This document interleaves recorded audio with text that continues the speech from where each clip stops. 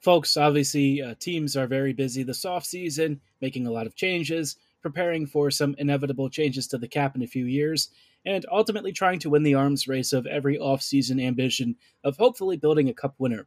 We've taken a look at every division except for the Metro. Now it's time to see what the Metro is up to and if the next Stanley Cup will run through their territories. All coming right up on tonight's episode of Locked On Winnipeg Jets. You're Locked On the Hockey Jets, your daily podcast on the Winnipeg Jets. Part of the Locked On Podcast Network, your team every day.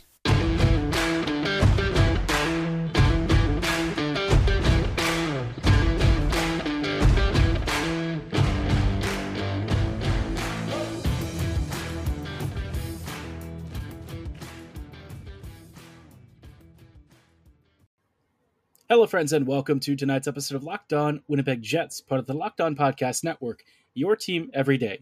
I'm your host, Harrison Lee, an avid Winnipeg Jets fan and an online blogger. You can follow me on Twitter at HLLivingLoco and at LO_Winnipeg Jets. As always, thank you for making Locked On Jets your first listen of the day, every day. If you enjoy what you're hearing, be sure to like, follow, and subscribe on your favorite podcasting platform of choice, including Apple, Spotify, Google, Megaphone, Odyssey, and YouTube. Doing so is completely free of charge and ensures you never miss another episode. But most of all, we just really love and appreciate your support. On tonight's episode, I thought again we would continue our series of, and ultimately concluding our series of essentially off-season grades and reviews for teams so far. Obviously, some teams haven't quite finished all of their off-season moves, but for the most part, I think what we're seeing now is probably a fair reflection of what we're heading into the season with. And obviously, the Metro Division is the last one that we haven't taken a look at. So, kicking us off, we're taking a look at the Carolina Hurricanes. Now, Carolina is kind of in a strange spot. The Canes are a very good team, but I think there have been questions about, the coaching maybe running them a little bit too ragged until, the postseason starts. And once they're in the playoffs, then suddenly the team starts to lag behind and underperform. I don't really know if I necessarily buy into that or really think that that is the case. It could definitely be. I just don't know enough about the situation to really comment. But in terms of changes to the roster, I do think that to some degree Carolina has made some decent moves. Nothing too crazy. They are taking a bit of a flyer on Ondrej Kase for $1.5 million for a year, which I think is a solid depth move. They also brought in Max Pacioretty, but as it turns out, Pacioretty, I believe, needs some pretty serious surgery, something that's going to keep him out for several months. So despite basically getting him and Dylan Coughlin for free, Pacioretty is going to be missing some time. So, once he's healthy, he'll be a really nice top six goal-scoring contributor. But I don't recall if it was some sort of ACL injury or something, but whatever it is, that surgery could mean that what his performances upon his return might not really be at a level where you're thinking, yeah, this is a big win for the Canes. So we'll see how he pans out. Hopefully he's okay. Obviously, he can be such a lethal goal scorer and one of the more creative ones out there for basically nothing, right? He's just cap space for Carolina. And I think with what the Canes honestly need, which is finishing talent, that's really the last thing that they've always kind of been missing. I think that he'll be a really nice piece should he get healthy enough and contribute. One of the other interesting things that they've done is bring in Martin Necas on a 2-year deal. Now, Necas, so far into his Carolina career, has been, a little bit of a mixed bag. I mean, there are signs of real talent, but I think this is the kind of deal that gives you a show me, let's see what you can do kind of performance term, something that's not really committing long term, but also leaves room in case, maybe season 1 is just all right. Season 2, maybe there's an opportunity there if he actually is looking to really perform well and kind of extend his stay. Maybe then they talk about a contract negotiation, or if things aren't working out, you still have a little bit of term to send him to another team and let him get a fresh start. So overall, I don't think, Carolina has had to do a ton. They've got a really strong team.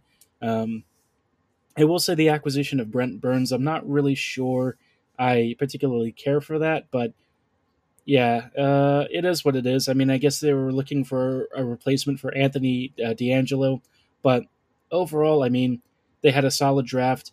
I think that they're for the most part, free agent acquisitions have been decent, and the contract extensions also decent.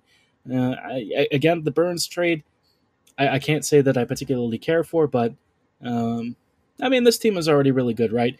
And with Burns, you can probably hide a lot of his issues. So overall, I'll give them a solid B to a B plus. I think that's probably fair for their offseason. Overall, not too bad. Now, for Columbus, they've had a little bit of a mixed offseason. I think that there are some definitely really good moves that they've made. Obviously, getting Johnny Gaudreau is a really fun thing and a great thing for the fans, for the team, and certainly for their competitiveness. But then they kind of made a mistake in basically giving Oliver Bjorkstrand away for, well, almost nothing really. Just a third round and a fourth round pick, which is not really a lot. Aside from that, they had a solid, probably more than solid, a pretty darn great draft. And they also got Patrick Laine signed for 4 years. Aside from that, though, the Eric Branson deal, I didn't really care for. The Laine contract, I think, is fine enough. You just sort of have to be aware that with Laine, he does have some very notable gaps in his game. And so the contract is probably movable if things don't really work out. But getting Gaudreau in, I think, was a huge victory, especially if you're looking to attract top-end free agent talent. And other than that, they haven't really been super active, mostly just signing their prospects and getting all of the minor stuff done. Given the kind of mixed bag on some of their moves, I would probably give them like a B minus. I think Gaudreau is probably the most positive development, but Branson coming in at 4 years, pretty hefty cap hit, and Bjorkstrand basically being given away. I don't know if I particularly care for that. Laine getting extended, good news for Patty and certainly for the fans, but obviously his game has some flaws, and I could see that contract maybe not panning out as well as they'd hoped. But overall, yeah, an all right enough offseason, but a fantastic draft. Certainly one that I think is going to be part of their long-term core. I think they've picked up some really great players. So, yeah, I think B minus is fair, and I think that Columbus fans have at least a decent amount of reason to be hopeful for the future. Now, of course, the rest of the Metro Division has been very active, and we'll take a look at some of the top performers and some of the worst ones in just a little bit. Before we go any further, though, I do want to shout out our friends and partners at BetOnline.net. BetOnline is the fastest and easiest way to check in on all of your betting needs. You can find all your favorite sports and events at the #1 online source for odds, lines, and games. But more than just that, they also want to be your #1 source for pretty much anything sports related, whether it's podcasts, league reviews, news, live scores, and everything in between. And they've got pretty much every sport you can imagine, whether you're into baseball, NFL, NBA, NHL, combat sports, esports, golf, Triple Crown horse racing, auto racing, whatever you're into, they've got you covered. They want to be your #1 sports media source and online betting source. So again, they've got every angle covered. And if you're not into sports, they've also got Vegas casino games. They want to be basically everything for everyone, which you really can't go wrong with, right? They continue to be your top online resource for all of your sports wagering information as well, from live in-game betting to scores and everything in between. So be sure to get started with a free account at betonline.net. You can register on your laptop or mobile device. And again, it's free and easy to get started. So be sure to check betonline.net out, because BetOnline is where the game starts. Hello, friends, and welcome back to this episode of Locked On Winnipeg Jets. We are taking a look at the Metro Division. Of course, we're trying to figure out how teams have done this offseason and get a sense of what top contenders might emerge, heading into this upcoming season, which could be a pretty chaotic one for a lot of squads. Before we get any further, though, again, just wanted to say thanks so much for making Locked On Jets your first listen of the day every day. Now, kind of circling back to the Metro, I think that there are some teams that have had some interesting off seasons. One of them is New Jersey. This is a team that is kind of stuck in a couple of areas. I'm not sure that every move they've made I would agree with. One of the things that they did was they brought in Vitek Vanacek, and they signed him to a 3-year deal. Not a huge cap hit, just a little over $3.3 million, but certainly not the kind of goalie that I would want to be putting a lot of faith in yet. I think Vanacek has shown flashes for the Caps, but for the Devils and looking for like a longer term replacement down in net, I just don't know if he's really the guy. They also traded away Ty Smith for John Marino. I actually like this move. I think Ty Smith hadn't really shown enough to be considered a top-end defender for this team. Marino has, I think, had maybe a bit of a rockier past year or so with the Pens, but certainly we know that when he hit the league, he was one of the top two-way defenders out there. So this could be a really nice one, and maybe, New Jersey kind of ends up winning this deal handily. A guy who's going to be an NHL caliber D right now. I think one of the other moves that maybe I'm not so big a fan of is signing Andre Palat for 5 years. Palat technically helps their top nine, but I can't really see a $6 million contract hitting this well. I just don't really think he's the kind of guy that I would be sinking that much money into, but I mean, it is what it is. The reason that I'm particularly sour on this is because then you've got Jesper Bratt, who they were trying to negotiate a long-term deal with, but then apparently they're kind of nickel and diming him. They ultimately, I think, settled on a one-year deal at $5.45 million, which this is going to bite them pretty quickly. I think if they can't get him signed to a longer-term deal, they're going to be very upset with themselves. He's one of the best wingers out there. He's a phenomenal player, and I just don't think that letting him go, especially with the way that they've kind of handled some of these other contracts, was the best choice. The last thing I'll say is that they've had a pretty solid draft. Simon Nemec is a very great defender. Very controversial pick in some ways, considering who else was on the board. But, overall, getting Jonas Siegenthaler signed for 5 years on a pretty good value contract, I like that move. I think that for the most part, their depth signings have been okay. Yeah, this is probably for me a solid B-. Some of the moves are a little bit worse than I would say Columbus made, and that's kind of why it's almost a C+, but I mean, it's really hard to be upset about getting John Marino, Simon Nemec, and a nice extension for Siegenthaler. So, yeah, we're going to have to see how this one pans out, especially if they don't get Bratt. This is a situation that could really, I would say, snowball against them if things start to, not pan out and maybe Vanecek really stinks.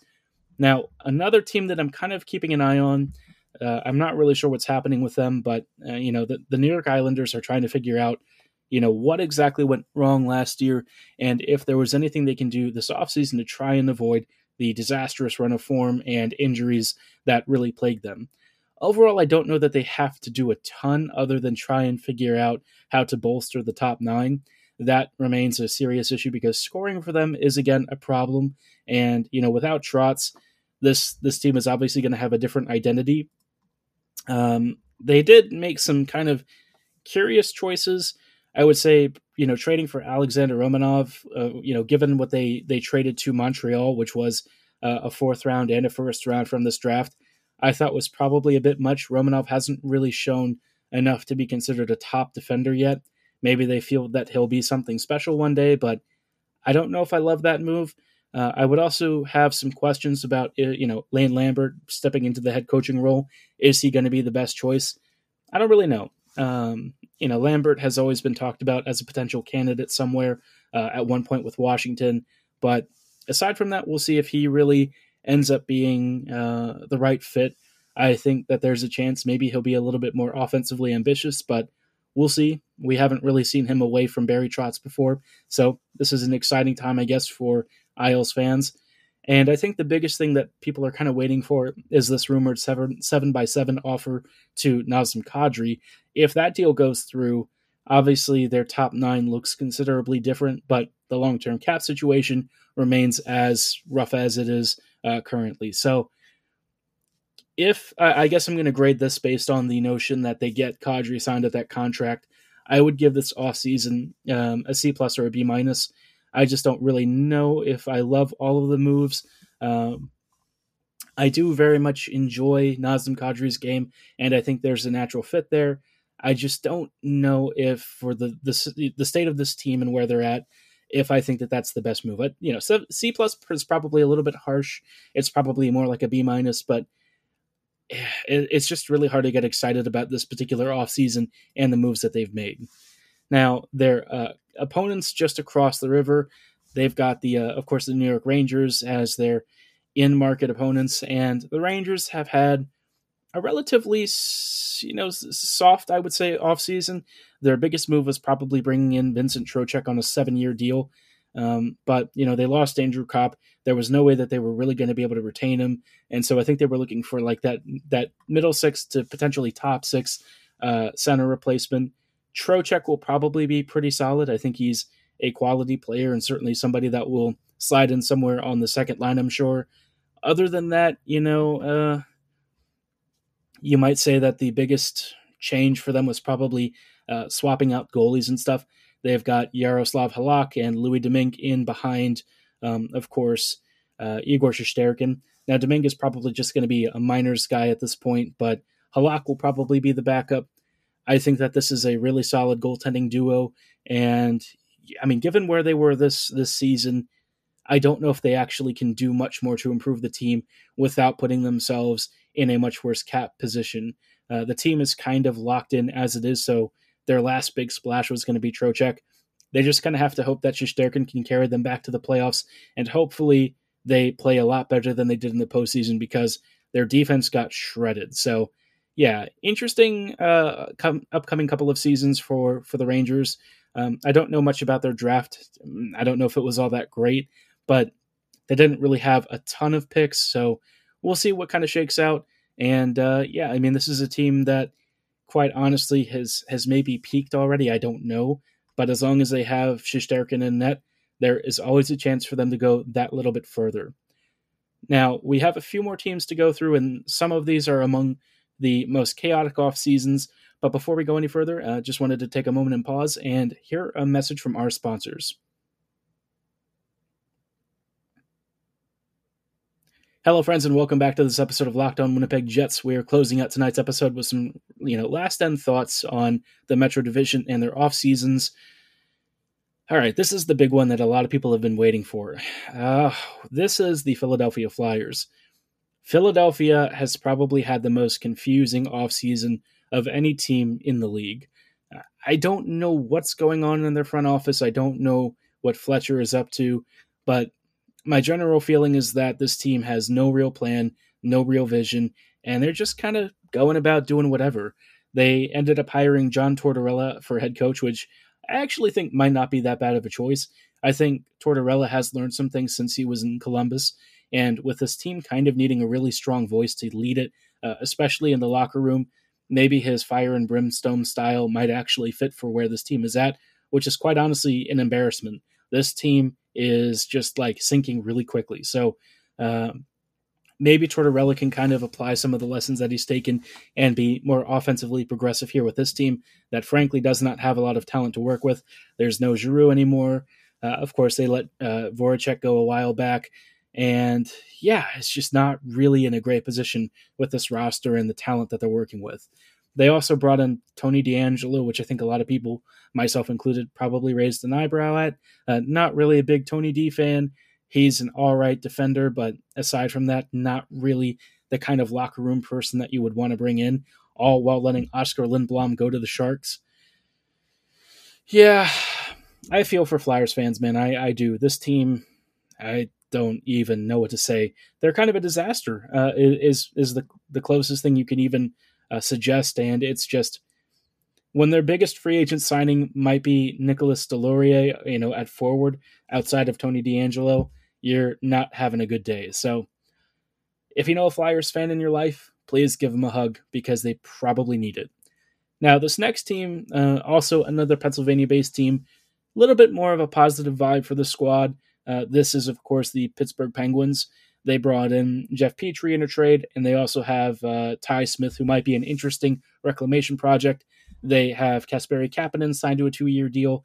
Not so much a fan of that, not a big Kapanen fan, but I guess if nothing else, it's relatively movable if things go really south. I will say that they brought back Danton Heinen on a 1-year deal. I think that is a great value contract for a year at just $1 million. The departures of Matheson and Marino, though, they will be felt. While I think Smith and Petrie could be a really solid combo on their back end, I'm just not sure if Marino and Matheson going out is going to quite balance it. I think that there's a real chance that both Marino and Matheson might have had a little bit more NHL impact over a guy like Smith. So, yeah, this team, they're just kind of rearranging the deck chairs, I think, for the most part. their biggest move was probably getting Malkin back on a 4-year deal. And, it kind of came as both a little bit of a surprise and also as no surprise, I guess, to a lot of Pens fans who were sort of expecting this. Letang also signed for 6 years. And Brian Rust, of course, had his contract extension a few months ago. So overall, this team is just kind of sticking with what it's got until Crosby and Malkin are basically done. And, they're just sort of riding out the last couple of seasons with this team before it is time to start considering blowing it up. Given what their offseason looks like and getting Malkin back at a reasonable cap hit, I will give their offseason a B, I want to say, a B. It could, maybe be a bit generous, or maybe it's just right. Be curious to know your thoughts on that, so let me know in the comments below or at my social medias. But the last team that I want to cover, and I think is a very interesting one to keep track of, is the Washington Capitals. They only really had one particular issue outside of course, Backstrom being out for part of the season. And, the biggest gap for them was obviously in net. They are seriously going in here with Darcy Kemper at 5 years. And then they also extended Charlie Lindgren for 3 years. So I'm going to guess that they think Charlie is, in fact, the guy to lead their number 2 spot. They let Samsonov and Vitek Vanacek go, which I thought was an interesting choice. I wasn't really a big fan of either of them, but, for obvious reasons, Samsonov has some upside. So interesting, I'll say. As far as their acquisitions are concerned, I think they did a great job. Connor Brown, Dylan Strome, Henrik Borgstrom. If you wanted to remake your middle six part of your team, one that probably has lacked a little bit of forward punch past the top 2 lines, I think that they made some really good moves here. And while Strome is probably not going to be able to replace Backstrom necessarily, I still think that he's going to be a really good player. And I think the Caps overall have done a really solid job trying to fill in gaps here. And they already had a pretty solid draft too. Miroshnichenko, Ryan Chesley, I think that they made some really smart picks there. So overall, yeah, I think the Caps had B+ to an A-. I think that their offseason so far was very good. And I think that they tried to solve the biggest gaps with their team, and they did relatively smart stuff. So yeah, overall, I think Caps fans are going to be happy, and we'll see how it pans out. Maybe they'll get one last cup with this roster as is before Ovi also kind of rides into the sunset. But again, I'd be curious to know your thoughts on all of these teams from the Metro Division. Be sure to let me know in the YouTube comments below which ones you think might actually have a shot at winning the Cup this upcoming season. And again, if you also want to hit me up on social medias, be sure to check me out at HLLivingLoco and at LO_Winnipeg Jets on Twitter. But for tonight's episode, that is going to be all the time that we have.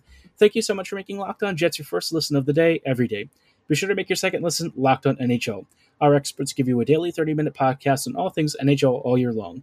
Stay up to date on everything in the world of hockey, all at your fingertips on your favorite podcasting platforms of choice. So again, give them a like, follow, and a subscription. And as always, thank you so much for listening. Have a great night, and go Jets go.